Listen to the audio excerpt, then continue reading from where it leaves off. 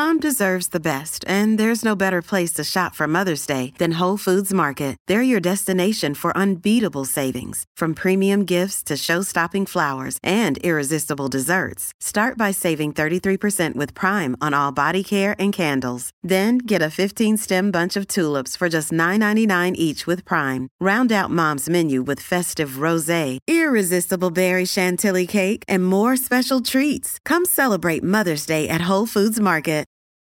Your brain needs support, and new Ollie Brainy Chews are a delightful way to take care of your cognitive health. Made with scientifically backed ingredients like Thai ginger, L-theanine, and caffeine, Brainy Chews support healthy brain function and help you find your focus, stay chill, or get energized. Be kind to your mind and get these nootropic chews at ollie.com. That's OLLY.com. These statements have not been evaluated by the Food and Drug Administration. This product is not intended to diagnose, treat, cure, or prevent any disease. Hello, everybody. This is Marshall Poe. I'm the editor of the New Books Network. NBN listeners like to read books and buy them. So we thought we'd tell you that right now, our friends at Princeton University Press are having a remarkable site-wide sale. You can get 50% off books, including ebooks and audiobooks, with the code 50, F-I-F-T-Y, at checkout until May 31. You can save some real money on Princeton University Press books. I encourage you to go there and check it out. Welcome to the New Books Network. Hello, everybody, and welcome to the New Books Network. I'm Claire Clark. I'm one of the hosts on the network, and today I'm interviewing Mark Lawrence Schrod for the Drugs, Addiction, and Recovery podcast. Dr. Schrod is an associate professor of political science at Villanova University and is the author of Smashing the Liquor Machine, A Global History of Prohibition, which is the third book in a trilogy and is just out from Oxford University Press. Mark, welcome to the show. Thanks for having me on. This is going to be fun. I wonder if you could begin our interview by telling us just a little bit about yourself and how you came to study prohibition. I'm originally from the Midwest, from Iowa. Not that has any relevance to the to the prohibition angle. Did my undergraduate work at the University of Northern Iowa, and had a big interest in Russian politics.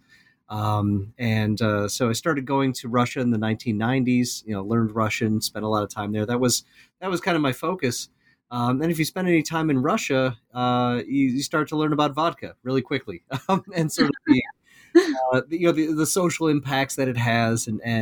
So I was really interested in sort of that core question of, alcohol consumption. Like, why do Russians drink so much vodka? And so that was kind of the sort of the framework that kind of led me down sort of these different academic paths. I went and got my master's degree at Georgetown, worked with a guy named Murray Feshbach, who's a wonderful human. He was sort of the sort of the cream of the crop of Russian demographers, or demographers of Russia when it comes to health and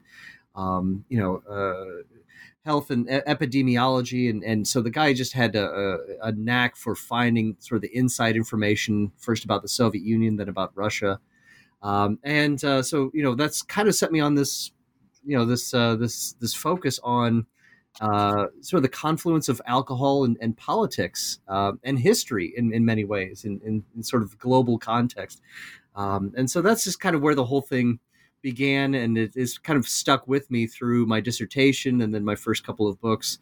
One was kind of this focus on Russia and Russian politics. The other was on, alcohol and alcohol politics. Just, even in terms of being very, very young and taking courses in civics and history, the whole idea of, I looked at the U.S. Constitution is kind of like the received wisdom of generations of Americans about sort of best practices, and then you go through all the amendments and they all sort of make sense, as you go through, and we're trying to fix things and make things, better. 13th Amendment, abolishing slavery, 14th Amendment, equal rights, and then, 16th Amendment, you're getting into taxation, and then you get to the 18th Amendment and it says, no selling alcohol. And I was like, what? Mm-hmm. That doesn't seem to make any sense. Okay, well, whatever. Just kind of keep going. 19th Amendment. Okay, women can vote. Makes sense. Okay, good. And they get to 21st Amendment. It's like, oh yeah, forget that 18th. I'm like, okay, well, what happened there? This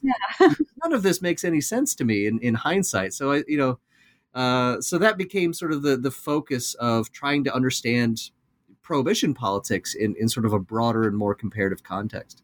So tell us about Smashing the Liquor Machine in particular and how you came to write this book. So this was sort of the outcome of the the whole process. I wanted to recognize that a lot of the narratives that we have about alcohol politics in the United States just don't make any sense when you apply them to the rest of the world. So sort of the conventional wisdom about, why did we have alcohol prohibition in the United States? What was that 18th Amendment all about? The historical conventional wisdom is that if you want to explain prohibitionism in the United States, well, you just have to look at Bible-thumping, conservative, Midwestern, evangelical Protestants. And I was like, okay, well, coming from Russia, Russia was the first country in the world to have prohibition, and they don't have any Bible-thumping, Midwestern, evangelical Protestants. And in fact, knowing a little bit about the Russian case and having already written a book on it, I was finding just the exact opposite, that it was, it was an anti-authoritarian movement. So people like Leo Tolstoy were prohibitionists, and Lenin was a prohibitionist, and these are not Bible thumpers. These are not evangelicals. Mm-hmm. And so I was like, okay, well, and knowing just a little bit about some of these different other kind of global experiences, I wanted to say, okay, well, we think we know what causes prohibition in the American context. Let's put that on the shelf for now. What interested me, I was like, okay, let's look and see what causes prohibition in the rest of the world. And then at the end of the day, see if there's anything that we can learn from sort of the international experience that we can use to enrich sort of our American, history. And so that was the idea originally, was just to kind of look around the globe and see what prohibition looks like in Germany, in sort of the German Empire, the Austro-Hungarian Empire, or the British Empire. Look at it in India and Australia and South Africa and Ireland, and see what it is, in all these different places. And the original proposal was only about half as long as the full book was supposed to be. It's only supposed to be like 8 chapters. Mm-hmm. And then, just like a nice, tidy, conclusion chapter of, hey, we just kind of taken a tour around the globe and looked at temperance and prohibition politics. And this is what we learned. And this is how it applies to the United States. But something weird happens when you do that, is that it completely upends, the entire understanding of temperance and prohibition as a conservative, reactionary movement against, immigration and modernization, which is kind of the way that's couched in the United States.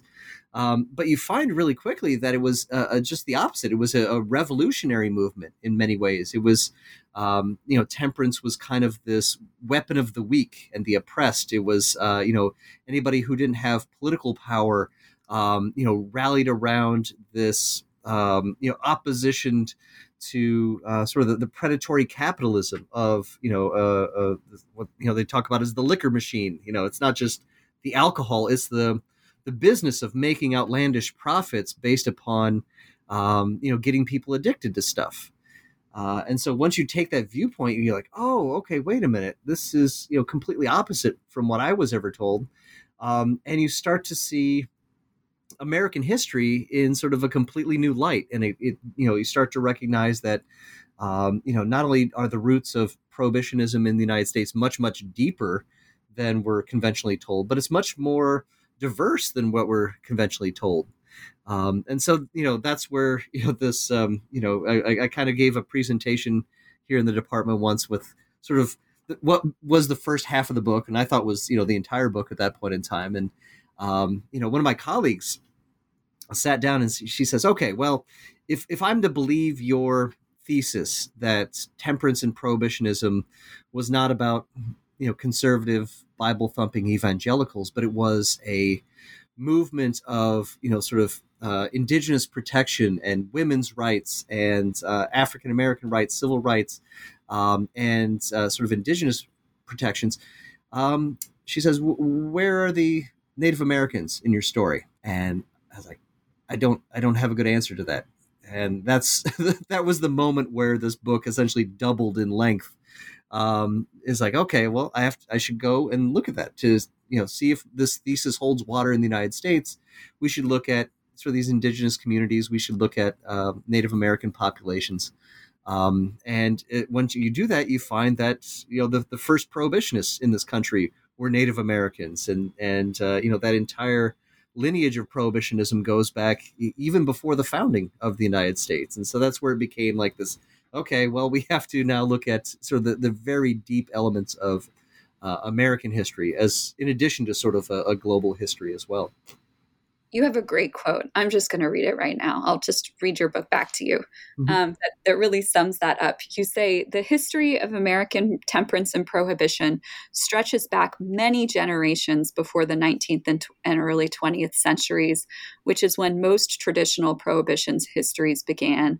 And rather than temperance being an effort by white evangelicals to quote unquote discipline marginalized and minority communities, it was an effort led by those very communities to oppose their own political and economic subjugation. That's quite a claim. The subtitle of this book is A Global History of Prohibition. I feel like it could also be Everything You Think You Know About Prohibition is Wrong. I wondered if you could tell us a little bit about what is the dominant historical narrative about alcohol prohibition? Where does it come from? And then what's wrong with it? And here, this is New Books Network. So if you wanna get in the weeds and talk about Richard Hofstadter, that's perfectly fine. Sure. Yeah. It's, I should say that the subtitle is kind of a lie. The book it's a global history of, it says it's prohibition, but it's actually prohibitionism. Right. It's my interest was in sort of the motivations, what led people to be on the side of temperance and prohibitionism. And so it doesn't really get into, there's no Al Capone. It kind of ends with the 18th Amendment. Right. So it doesn't go into that, the 13-year span of looking at, sort of speakeasies and jazz age stuff that you get in like, the Ken Burns documentary series as much. I was just more interested in trying to figure out what motivated these people, and how we could better understand, the process of getting, not only a constitutional amendment passed and all the hurdles that go with that, but also, sort of the international elements of this sort of this transnational movement, in that way. So yeah, it was, in terms of, like I said, the conventional wisdom in the United States has been for a long time that this was sort of this conservative evangelical movement.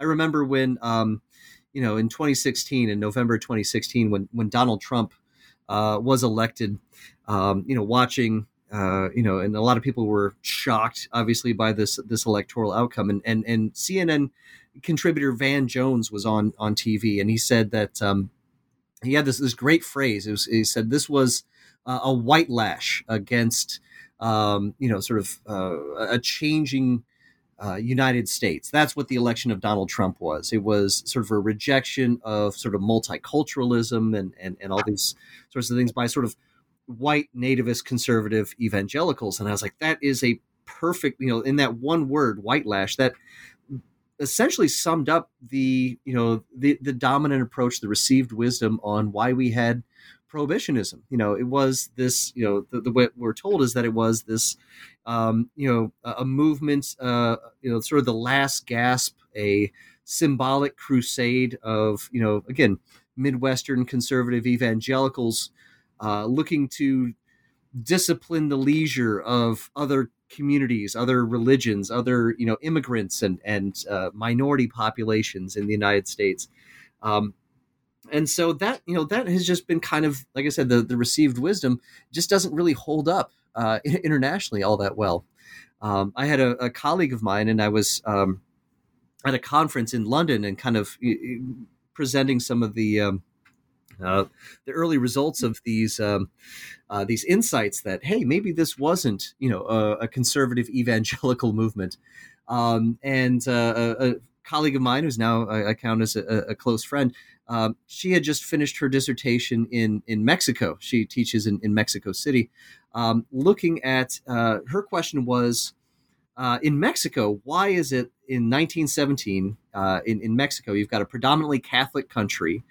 In 1917, they've gone through the revolution. They've had a very ultra progressive constitution at that point in time, and it had provisions against alcohol, against the liquor traffic in Mexico. And so she says, okay, well, I was interested in this question of why we have restrictions on alcohol in Mexico. So I borrowed from the Americans. The Americans know what causes temperance and prohibitionism in their country, we would assume. And so the Americans tell us that prohibitionism is, caused by Bible thumpers, right? Evangelical Protestants.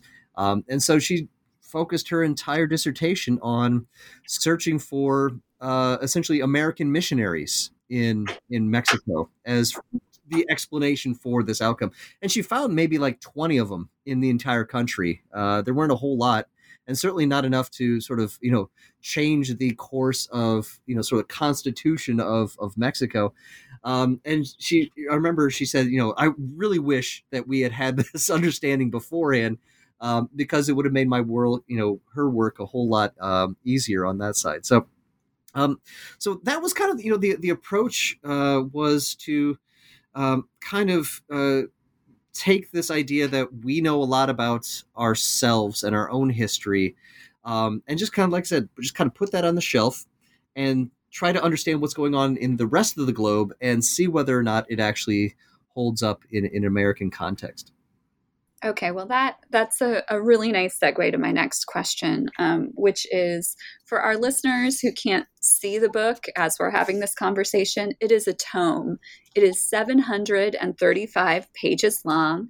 It is the kind of book where just sort of carrying it around with me made me feel smarter, made me feel like a smarter person, that I was, amassing all of this history.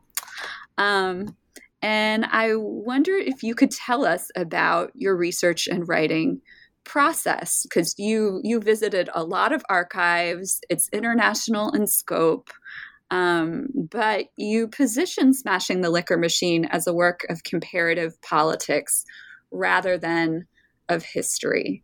So can you tell us a little bit about why? Sure. So it's been unusual in this way, right? So I got my PhD in 2007 from the University of Wisconsin in political science. So I guess by that account, I'm a political scientist, not a historian. And I recognize that, academics in many ways are very territorial, right? So historians, I like to think about it in terms of sandboxes. Historians don't like it when political scientists play in their sandbox. Political scientists don't like it when economists play in our sandbox, right? It's very bizarre and very territorial. But within the discipline of political science, there are very few people who are interested in the topic of alcohol politics and prohibitionism. There's just nobody out here doing it, right? And so I end up oftentimes being like the only political scientist or somebody with political science training in the social sciences at conferences full of historians. And what I hope I can bring to the table, I think the difference between the two disciplines is, it is more of an approach, right? And sort of a methodology more than anything else. And so history, I think nowadays is more about sort of getting into sort of the nitty gritty. What were experiences like? I remember I sat down with a top historian of Russia, and when I was writing my previous book on vodka politics, and I wanted to pick his brain, because this is a guy who's written 5 books on the Russian revolutions, right? The Bolshevik Revolution. And so I invited him out for beers. And so we went out, had some beers, and I wanted to pick his brain. I said, okay, so I'm going to write this chapter on the Russian Revolution. Tell me, what is sort of the state of the art in history when it comes to the causes of the Russian Revolution? And he just kind of laughed at me, in a nice way, not a mocking way and anything like that. He says, Mark, nobody in history has asked that question in 30 years. What caused the Russian Revolution? We're not interested in causation in history. He's like, that's what political science does. They want to ask these how, what, where, when, why questions. What causes revolutions to happen, and trying to understand these things in sort of a broader, more comparative context. And he says, for historians, the cutting edge of history on the Russian Revolution is, what was it like to be a worker in Petrograd in 1917? What was that kind of finely grained historical experience like? And I love those works. I love to read those works, but it doesn't answer those questions that I have, which are, again, sort of a broader sort of causal element. What causes prohibition? What causes revolutions to happen? And so, so I spend and I teach a lot of courses that try to suss out this question of causation. What leads to this particular outcome? And so, when it comes to, I guess, this question of prohibition and prohibitionism, for me, it came down to one of sample size, right? So if you think about it, we can get into American history and look at prohibition in the United States. But ultimately, if you take a broader global perspective, just focusing in on the United States, that's a sample size of 1, right? And it's the question then is, how representative is this single sample of this one case that we have of prohibition in the United States? And so the approach then was not so much to take what we think we know from a single sample and then try to extrapolate it to the rest of the world, like we did with, my friend did in Mexico. If we want a more reliable understanding of what's causing what, we take a bigger, broader sample, just like, you would if you're a pollster, right? You get a more representative understanding if you take a sample of, 500 likely voters in terms of what they're going to vote in the 2022 midterms, as opposed to just asking, your crazy uncle, right? Your crazy uncle may not be representative of sort of the broader elements. And so that was the idea. It was like, I want to take a bigger, broader sample. I want to see what prohibitionism is like in the rest of the world, rather than extrapolating from a sample size of 1. And then see if there's anything we can generalize and kind of take from that. So that was my hope, as, saying that this was a work of comparative politics rather than being just sort of a work of history. It's not just kind of looking at one case after another, but it was, I want to sample, I want to look at, not just what's going on in the United States. I want to look at what's going on in the Russian Empire. I want to look at what's going on in Sweden and in Belgium and in Germany and Austria, the Austro-Hungarian Empire. I want to look at the Turkish, the Ottoman Empire. I want to look at South Africa and India and Australia. And I want to look at all these different experiences to make sure that we have a broader, more representative sample of what the actual causal dynamics are in that case. And so that was the idea behind it. That was the approach. And that's, again, more of a, sort of a comparative politics approach to a question, rather than sort of a more narrow historical approach to it.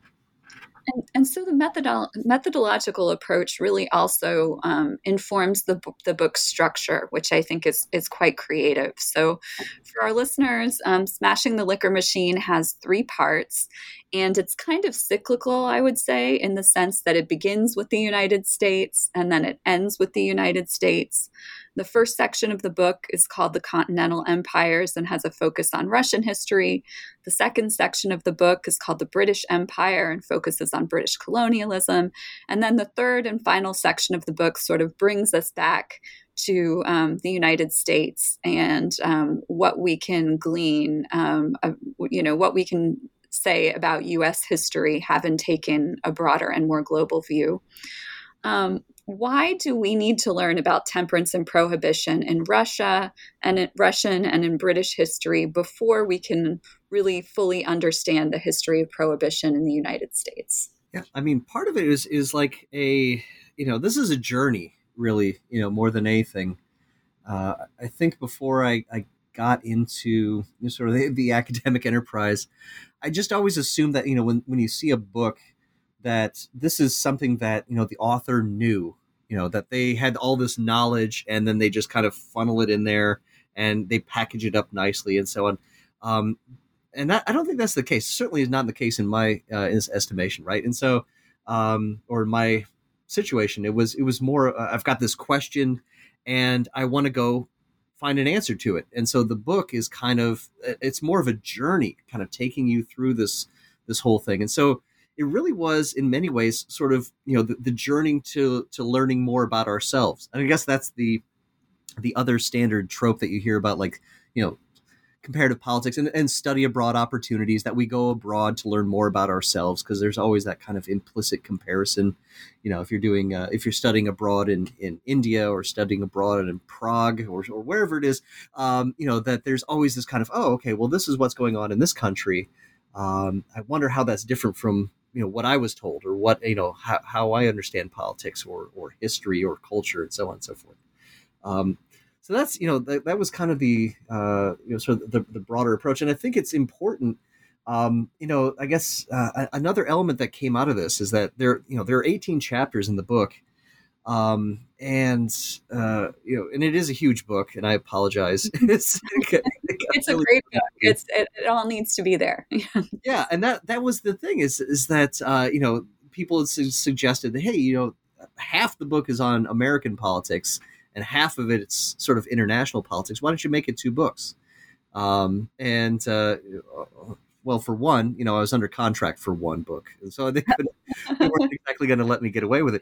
But even if they could, I think that especially like for an American audience, we tend to focus so much on our own history, and that sort of narrowness is like, it doesn't make sense unless it all comes together, right? And throughout the book, I've got like these shout outs, that's if you're reading a section on sort of the social gospel socialism in the United States, it's hard to understand that without knowing a little bit about Leo Tolstoy, right? And so I'll have a shout out saying, okay, making reference to chapter 2 where we talk about Tolstoy, or chapter 7 where we're talking about Gandhi, and talking about all these different things, because I'll just interject here and say this is very helpful. There are these parentheticals throughout the entire book where Mark kind of redirects the reader to where themes come up in other places. So like, see chapter 2, see chapter 1,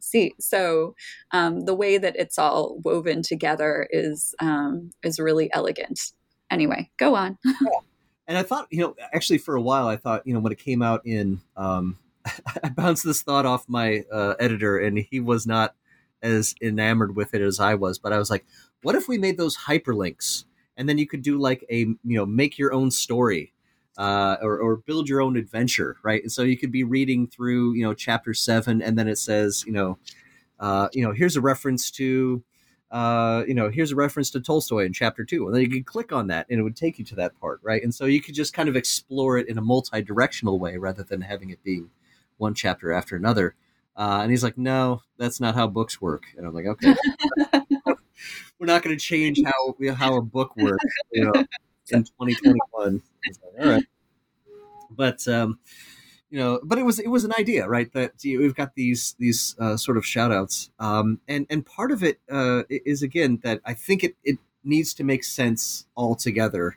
And to have those other experiences, and part of it was to sort of short circuit some of these critiques that I'm sure would be coming, that say, okay, well, that's all well and good for Russia, or that's all well and good for Sweden, but I'm interested in the United States, and this is what we think is happening. It's like, well, no, you can't take sort of the American experience and put it up on a pedestal and completely discount everything else that's out there. it only makes sense if it kind of all hangs together. And so that was, part of the reason for, for making it so big, was to get sort of a flavor for these different international experiences. And it's certainly, it's not exhaustive. There's not, I'm sure you could find more information on, sort of West Africa or Burma or, Latin America. But then there would be a 1,000-page book, and right. Right. Really wanted to write that. So I did want to sort of, get sort of a good sample of experiences around the globe, but also try to use each of those chapters to kind of build a sort of an overlapping narrative, right? So like the first, case that you have the introduction that kind of sets the stage and gives us a sense of the scope and where the argument is going. And then I take the readers all the way to Russia. Right. And so part of that is I'm a Russia guy, but also I figure for an American readership, there is nothing further away from sort of, the comfortable historical experiences of American history than taking you halfway around the world and plunking you in the middle of Siberia. Right. And so let's get as far away from the American experience as we can, and see what it looks like in the Russian Empire, and sort of when it comes to the rise of communism and so on. So chapter 2 looks at sort of temperance and anti-czarist, anti-autocracy right there, and communism. And then the next section looks at Sweden and the rise of social democracy, and then the next chapter looks at Germany and Austro-Hungary, where it becomes less of a socialist movement and more of a liberal movement. So each of these chapters is not only supposed to be sort of geographically representative, but also give sort of a different sense of sort of the political motivations in each of these areas as well. So trying to double up and try to make not only a geographic point, but also sort of an understanding of the political motivations in all these places too. Well, so Smashing the Liquor Machine, it sets out to sort of to bust a lot of myths about Prohibition's history, and in sort of reinforcing your argument again and again throughout the book, results in some very kind of quotable passages. You write things like temperance and anti-imperialism go hand in glove. Vodka became synonymous with Russian culture, not because the Russian people demanded it, but because the state supplied it. You come to some conclusions about Ireland, which were surprising to me as someone of Irish heritage, that Irish independence was born of temperance, things like this. I wondered if you could talk a little bit about whether the lines like these are a signal that the book is a polemic. In other words, how do you show the reader, how can you show us that you've considered alternate points of view in terms of what was alcohol doing were there positive benefits of alcohol? What was alcohol doing for people? Or was it just solely all the way around the world a tool of sort of imperial oppression? Mm-hmm. Yeah, it's an interesting question, and some of it's sort of stylistics and trying to challenge these preconceptions. But one of the things that I think is that this kind of global perspective gives us is that it highlights some of the shortcomings in our own understandings and our own sort of received wisdom when it comes to temperance and prohibitionism, because usually even the terminology that we use, we say alcohol prohibition, right? It's a prohibition against alcohol, but if you go back and read what temperance folks and prohibitionists were talking about at that point in time, rarely did they ever use that phrase alcohol prohibition. And that always seemed a little weird to me. And at some point, again, sort of based on this comparative perspective, it clicked. They don't talk about alcohol. They talk about the liquor traffic. And somewhere along the lines, we've lost that word traffic. And so, they would argue that, I'm not against drinking, like a prohibitionist would say, whether it's in the United States or whether it's in Germany or whether it's in Russia or wherever. They say, I'm not against alcohol. I'm against the liquor traffic, right? People, if they want to drink in their own house, that's up to them. That's their own individual choice. But they say what I'm against is trafficking in alcohol, right? Getting people addicted to stuff. And so the question wasn't one of being opposed to the liquor that's in the bottle. They didn't see that as evil. And they didn't see the drinker as a sinner.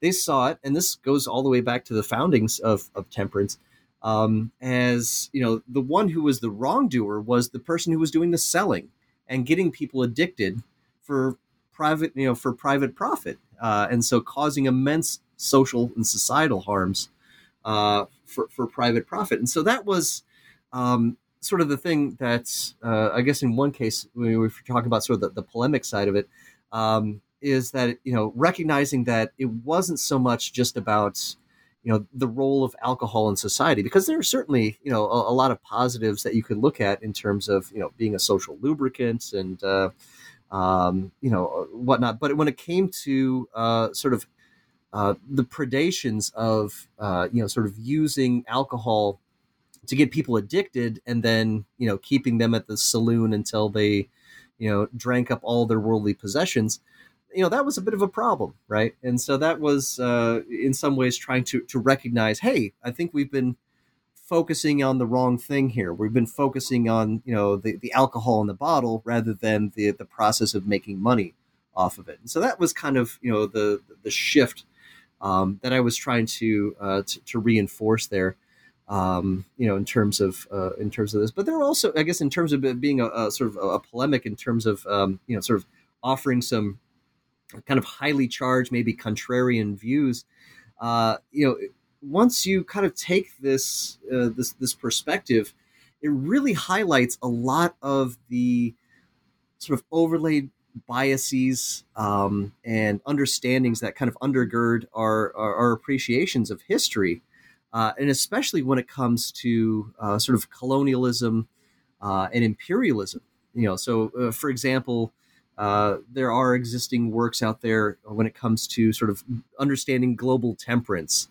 And they would say, when it comes to, African tribesmen, for instance, who took to prohibitionism in South Africa or in the Congo, and they would just kind of wave their hands and say, oh, well, this guy, he was a convert to Christianity because of, we had these, you had all these religious missionaries that are out there, and maybe they just took to this new religion with a little bit too much zeal.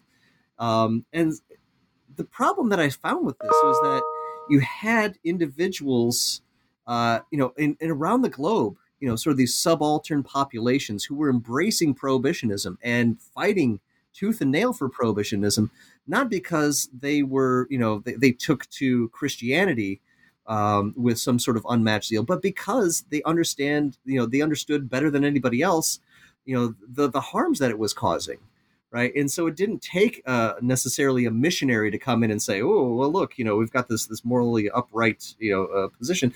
No, it's just the exact opposite. It was, the indigenous populations were the ones who were fighting against this, even against sort of these missionaries that were there as well. And so it kind of reflected this idea that, when it comes to colonial history, that it was only the colonizer, it was only the missionary, it was only the white people who had, sort of morality, and they had an understanding of the common good, right? And so it kind of disempowered subaltern populations, whether those are Native Americans in the United States or African Americans also in the United States, or if you're talking about, indigenous populations in Botswana or in Zimbabwe or in the Congo, that if all your focus is on, sort of the missionaries and the religious elements, you're missing out on, sort of understanding temperance and prohibitionism as this local empowerment movement, by subaltern populations against that sort of predatory capitalism. Well, the book concludes with sort of three big picture takeaways from this comparative history. I wondered if you could talk a little bit about them, and I would really especially like to talk about the last one, which I just found to be fascinating, and I thought ties very well into a new podcast we have here on the New Books Network called How to Be Wrong. And so anyway, but before we get to that, tell us what are the big picture takeaways at the end of the book? Yeah, I mean, part of it is that it highlights some of the shortcomings in the way that we approach history. I guess there are all sorts of sayings that you could wrap into this. The old adage that war is too important to leave to the generals. You could make sort of a similar argument that history is too important to leave to the historians. That if all we do is narrowly focus in on a particular topic or a particular question, and we say, okay, well, temperance and prohibition politics, that's a niche understanding in American history, and we're just going to focus in on this tiny little segment of temperance politics in the United States from 1851 through 1919. You're missing out on the big picture, right? And you're missing out on how integral it is to all these different elements. And so it really does it is important to sort of opening up the sort of the broader scope of not only just American history but global history as well. And so in some ways, the book, if I were to give you just sort of a snippet on it, I know there's there's this new Matrix movie coming out, right? And it seems to be. I did not know that. There's another one. Okay, news to me. They're rebooting sort of the Matrix thing, but it's in many ways it's like that red pill, blue pill moment. That once you go down, take the red pill. I think understanding prohibition politics is like that red pill for understanding American history. That you're like, okay, something's not right here. The conventional wisdom that we have for what caused prohibition doesn't make any sense, right? The argument is like, well, it's Midwestern evangelical Protestants. That's what it was. It was a reactionary movement. Okay, well then, why was there no great awakening of American Protestantism at that point in time?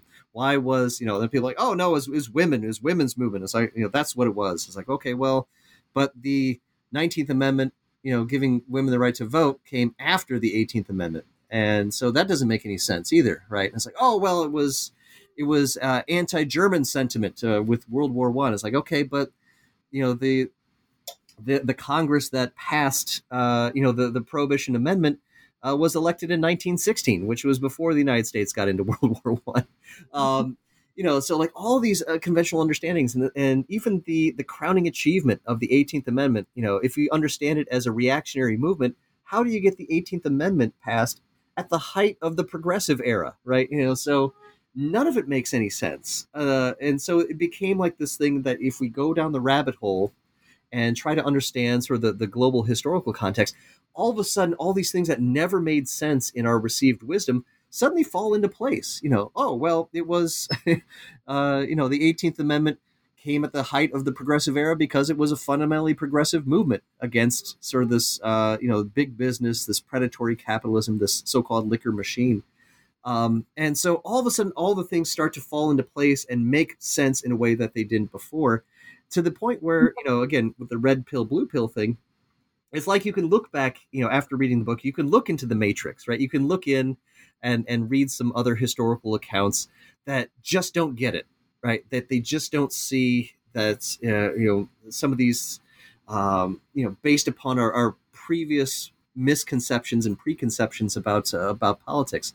So for example, I'm looking over here in the corner, I've got David Blight's book on Frederick Douglass, right? It's even bigger than my book. I think it's like 900 pages, right? And won the Pulitzer Prize. It's a great book on Frederick Douglass, tells you everything you ever wanted to know.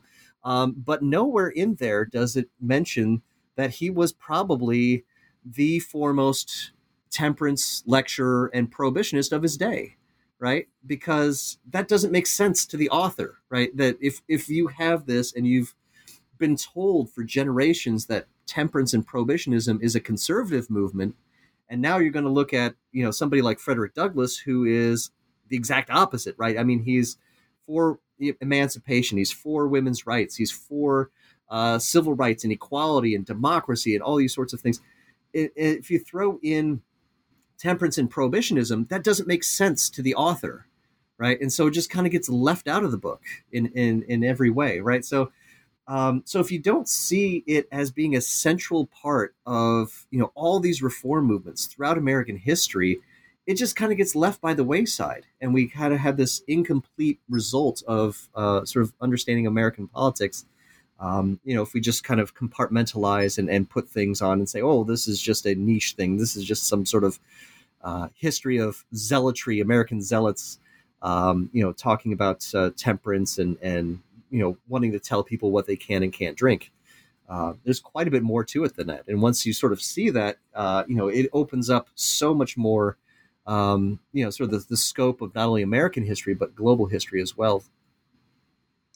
Well, I'd love to hear just a little, before we go, I'd love to hear just a little bit more about how you came to see that, because the book has, and I hope this isn't a spoiler for our listeners, the book has what I think is a very brave ending in which you state that your first book, which was based on years of dissertation fieldwork and much study, was dead wrong.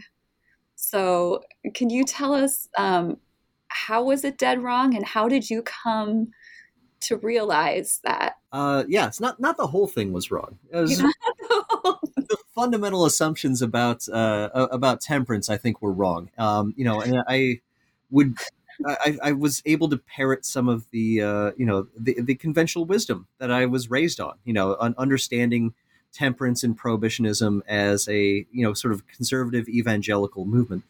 My first book, which was based on my dissertation, was kind of a comparative analysis of alcohol politics and prohibition politics in the United States, Russia, and Sweden. And the idea was to not just to figure out, what caused these particular outcomes, but to get a better sense of how ideas, and this is, again, sort of that causal political science perspective, how do ideas, policy relevant ideas, get filtered through different institutions, autocratic institutions in Russia or democratic institutions in the United States, or sort of a middle range institutions in Sweden. How do those ideas lead to policy outcomes? That was kind of the focus, and that really is separate from it. But I admit that I completely bought into sort of the received wisdom when it comes to the foundational assumptions about what caused prohibitionism in the United States. And so I look back and I'm like, yeah, I was wrong about that. That was, you've got a whole podcast now, right, on on being wrong. There's this Catherine Schultz book, and she has a great TED Talk on this as well. An entire book on being wrong, and recognizing, and the limitations of our knowledge and our understandings. So yeah, at the end of the day, I was reading more and more into this and recognizing that, hey, I'm not above scrutiny here either. I'm, my previous works were based upon what I thought was the correct received wisdom when it comes to temperance and prohibitionism. But again, instead of just kind of, I don't want to say regurgitating, but sort of echoing that understanding, coming at it from sort of a more social science perspective rather than a humanities perspective or history perspective. We always talk about trying to minimize errors and trying to minimize the opportunities that we are wrong in our causal inferences. That's why we take big samples, and we think those are more representative. And so, at the end of the day, I can't say with 100% certainty that this is sort of the big T truth, that this is exactly what is, what was actually going on at the time. And, but, the idea is for us to be less and less wrong over time. Right. And so I think when it comes to writing some of these, historical understandings, I think, our history of understanding temperance and prohibitionism as a conservative evangelical movement has been wrong, right? And we need to correct that. And ultimately, the final goal is to be less and less wrong over time. So that was kind of the ultimate goal of my books. And I'll ultimately, if somebody writes another book that suggests that there are shortcomings in this one, that's part of the process. That's part of the process of moving knowledge forward, is accounting for those errors and fessing up when you've been wrong in the past. And so that's just, I guess, the old adage that humility is knowledge, recognizing that there are limitations to what we know and what we can know. And trying to just get smarter over time. That's what lifetime learning is all about, ultimately. Well, it does. In my point of view, it does open up a bunch of new questions for research, more narrower questions that could be explored by historians. And it's just a lot of food for thought for general readers, too. So that brings us to our final traditional question here on the New Books Network. And that is, what are you working on now? What's next? I've got a lot of, housework that I've put off for a couple of years. No, I've got a lot of stuff that I'm doing here on campus. Looks like I'll be heading up our Russian studies department. I'm sure that will take up quite a chunk of time. But the other thing I wanted to do, and he's kind of a character in the book. He's almost like, what is it, Virgil in Dante's Inferno. He's sort of the tour guide through Dante's Inferno and so on. I've got something of a character like that in this book. His name is William E. Pussyfoot Johnson. And with apologies to the Dos Equis beer guy, I think he's the most fascinating guy in the history of the book. And I've been working on writing his biography for a long time, for probably as long as I've been writing the previous book. And he's just a fascinating historical character. So he pops up intermittently in the book. He's in the chapters on Turkey. He's in the chapters on obviously throughout the United States history. He went to India and met with the Indian National Congress and went to meet with Gandhi. He spent time in the Russian underground. He was he was a lawman in the Indian country of Oklahoma. And so, he's just this fascinating guy, and I've been wanting to write his biography for a long time. But when I was coming up for tenure a number of years ago, I had proposed this as my interest. I want to write this guy's biography. He's a fascinating historical character, gives us a lot of insight into the sort of the global history of it.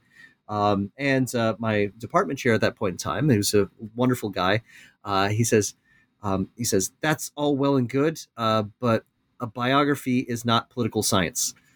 We can't even vaguely kind of justify that as being political science. He says, so why don't you focus in on this project that you're doing that's broadly comparative, that's broadly a political science thing.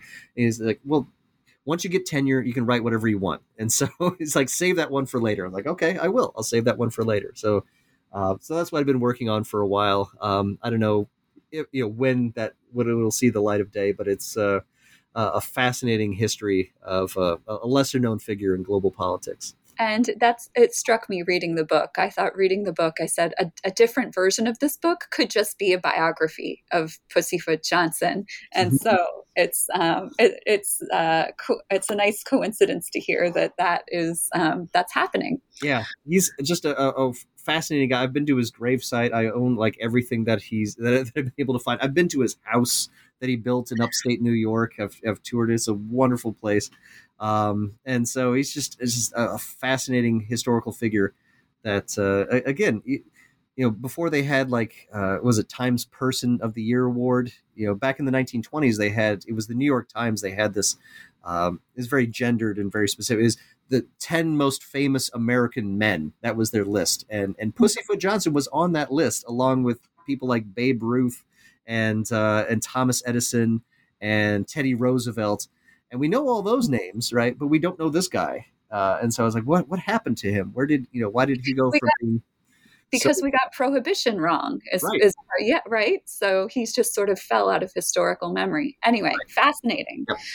Yep. Well, Mark, thank you so much for coming on the show and for sharing your work with us. It was a real privilege to have you. Yeah, thanks for having me. This has been great.